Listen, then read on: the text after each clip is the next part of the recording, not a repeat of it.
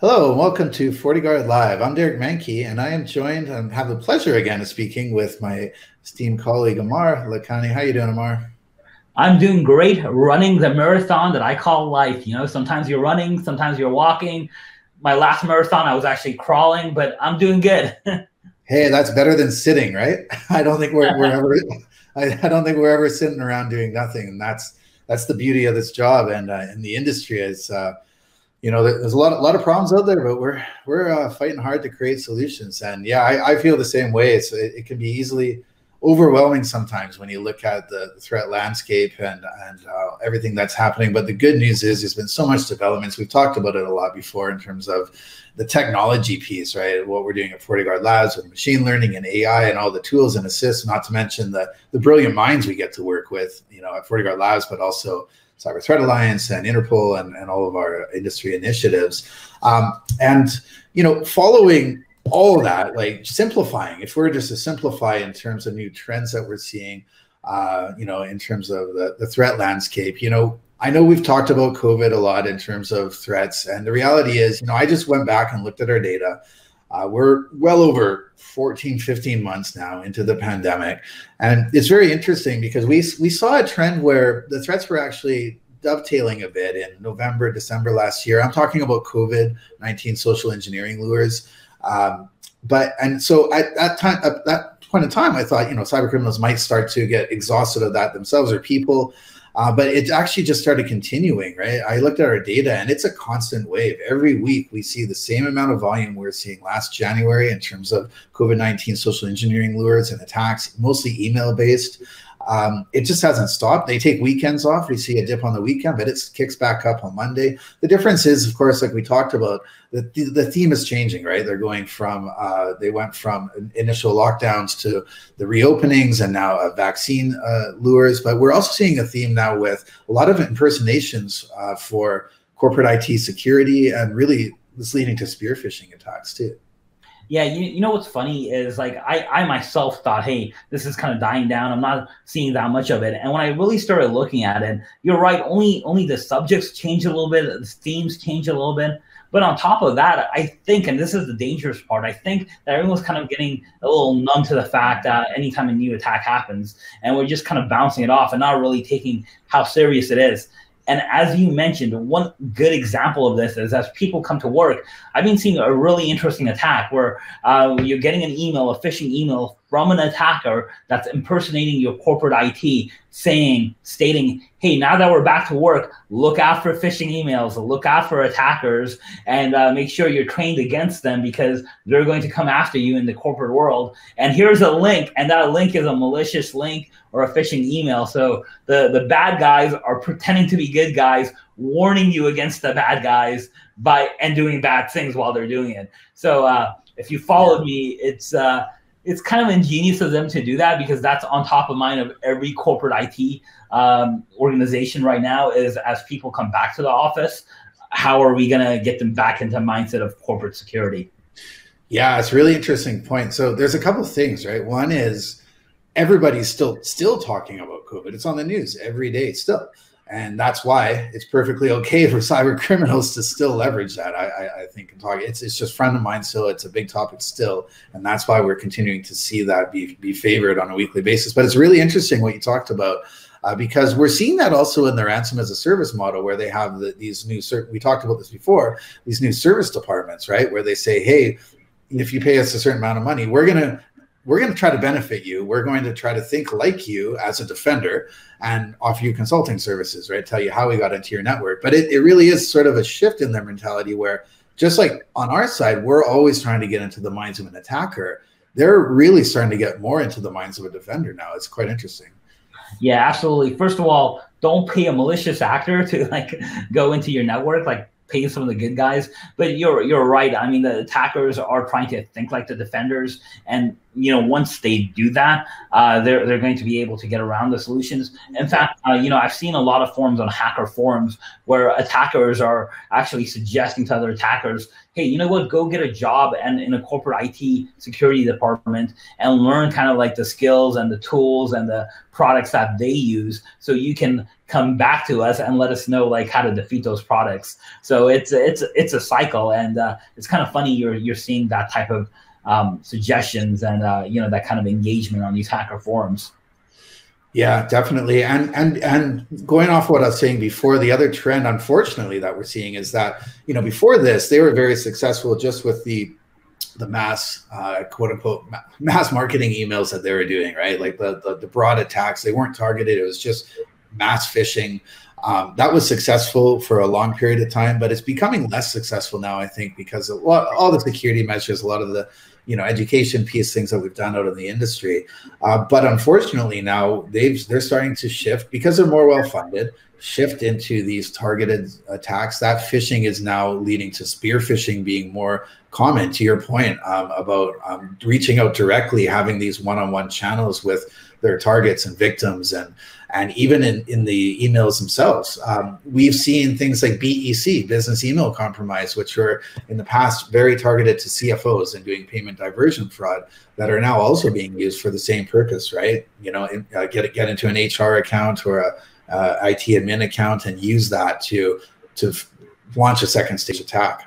Right. I'm not sure if those mass emails are less successful, but what they definitely are they're not as lucrative. The one-on-one emails, I mean, instead of getting paid $100, for ransomware attacks, they're getting paid in the millions. I mean, we saw this over and over again with some of the very large, high-profile ransomware attacks that have come out.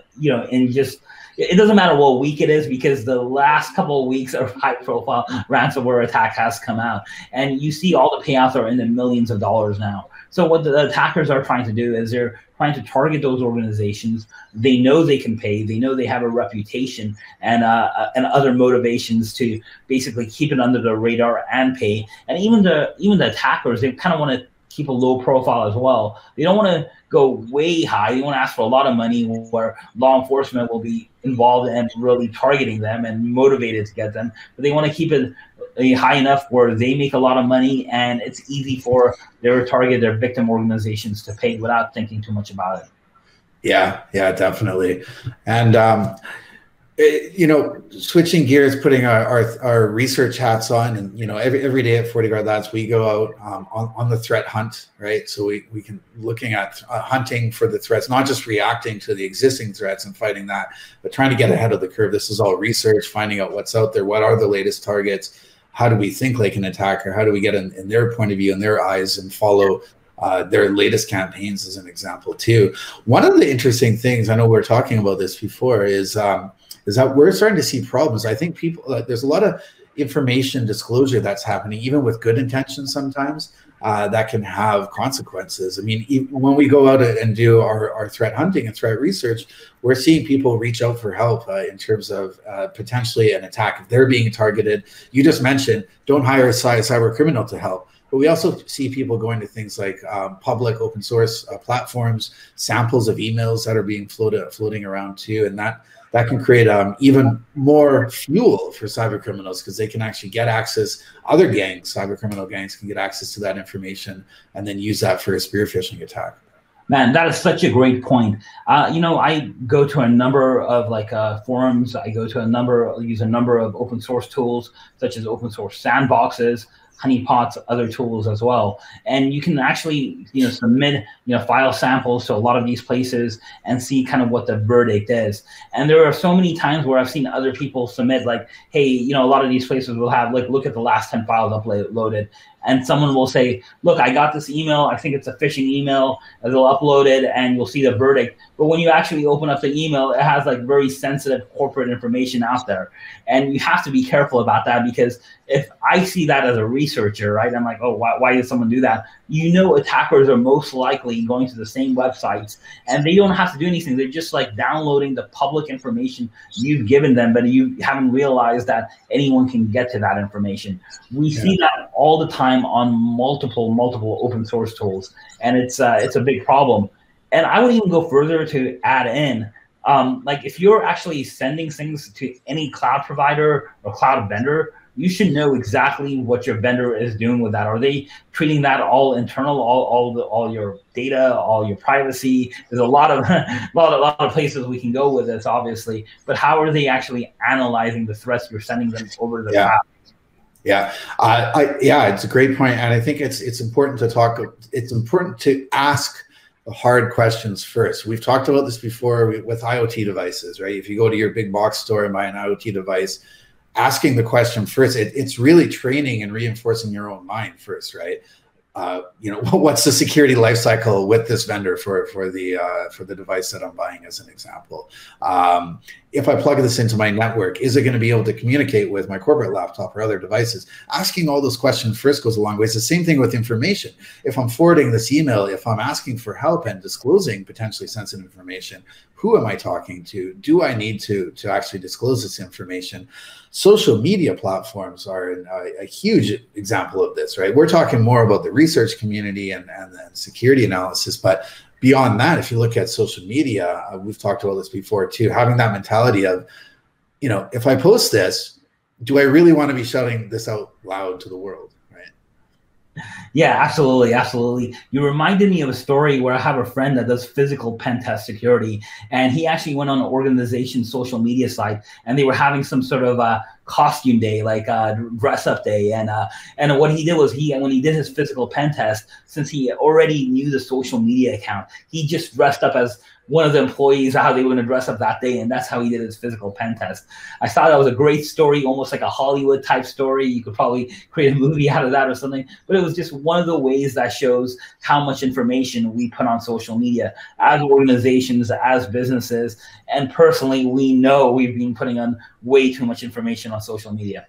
Yeah, I think the point here is that, again, we're not saying don't sit and do nothing. It's important to work together to respond to events and all of that, but it has to be trust, right? And it has to be earned a trust. So we start with zero trust first, right? Don't just trust an email that's coming to you saying that they're corporate IT. Validate, verify that source, as an example. Of course, at a rigid scale, that goes down to public-private key cryptography, but on other scales, it goes down to just picking up a phone and calling someone, or really just starting with that inherent zero trust model. I think is super important, because otherwise, if we don't have that model, it's too easy to fall prey to these attacks. Right. Assume everyone's going to try and steal your candy or something, and trust no one initially. Yeah, definitely. So those are all great tips, and we talk about a lot of the bad always that's happening, but we have in the past talked about the good, right? I like to always talk about that. There's been a lot of great progress we made in the industry in terms of fighting cybercrime, because it is a lucrative industry, as we know. There's a lot of great things we've done, especially with FortiGuard Labs working in the industry, from strengthening threat intelligence and the security fabric to disruptions and takedowns, even arrests we have worked on. To the left of the kill chain, we always talk about how do we stop the attack, mitigate it, make it more expensive for cyber criminals to operate. And there's a lot of work that's being done there, and a lot of good news, right, and initiatives. But on the right-hand side, which is, when an attack has happened, when cyber criminals are profiting, how do you do an arrest? That's much tougher. We've made some progress on that. But I just wanted to point out, on that side, just recently, there was an announcement from the Department of Justice that they had actually recovered over $2 million of Bitcoin related to the DarkSide ransom attack. And to me, that's another great win for the industry. It sends a message back to cyber criminals showing that they just can't assume because they've made profits that they're going to get away with these things. Yeah. So first of all, always a win when you go after the criminals and go after their money. I'm sure there's going to be a lot of people already wondering, well, exactly what was the technique, how the Department of Justice recovered those Bitcoins. I can't wait until that information comes out. There's some information that's been released, but a lot of people are guessing on what may have happened. I think hopefully they'll reveal it, because I think it'll make a really interesting story. But on top of that, I think the big point is, if you can go after the money, if you can make it more expensive for them, or if you can, make it harder for them to keep a hold of their Bitcoins or cryptocurrency or whatever profit they may be making, it definitely hurts them, and it hurts them in a way that's much more valuable and much more, has much more of an impact than, I would say, like putting in even like tons of other types of systems or tons of other types of defenses. So go after the money, as we always say. Yeah, yeah. And of course, we can't rely on that. We don't want to rely on the end game, right, on that right-hand side when it comes to that whole attack chain. But it's just great news that there is also help and assistance and things being done on that side. But to our point earlier, it's all about that whole ecosystem, how we strengthen that together. That is definitely shaping up and has shaped up over the last couple of years. So really looking forward to more initiatives happening there. Yeah, absolutely. And let me make it clear, me and you can't go do that. Like, law enforcement has to do that. Me and you and organizations that we consult for, we have to, the best way we can prevent the attack from them is to go on the left side, is to prevent an attack before it occurs as much as we can, or have them have detection as close as we can to the time when the attack occurs. So I'm not saying don't do your due diligence in security products or security implementation. Yeah, of course. It's all working together, right? It's from a technology and integration piece to an industry integration piece. Case in point, the work we do with Interpol Gateway and other critical partners too. All right, Amar, thanks so much for your time again. These talks always go by very fast, fascinating things, but it's good to end on some good news. Thanks for your thoughts again, Amar. Hey, thank you. All right, this is Derek Manky with FortiGuard Live, signing off.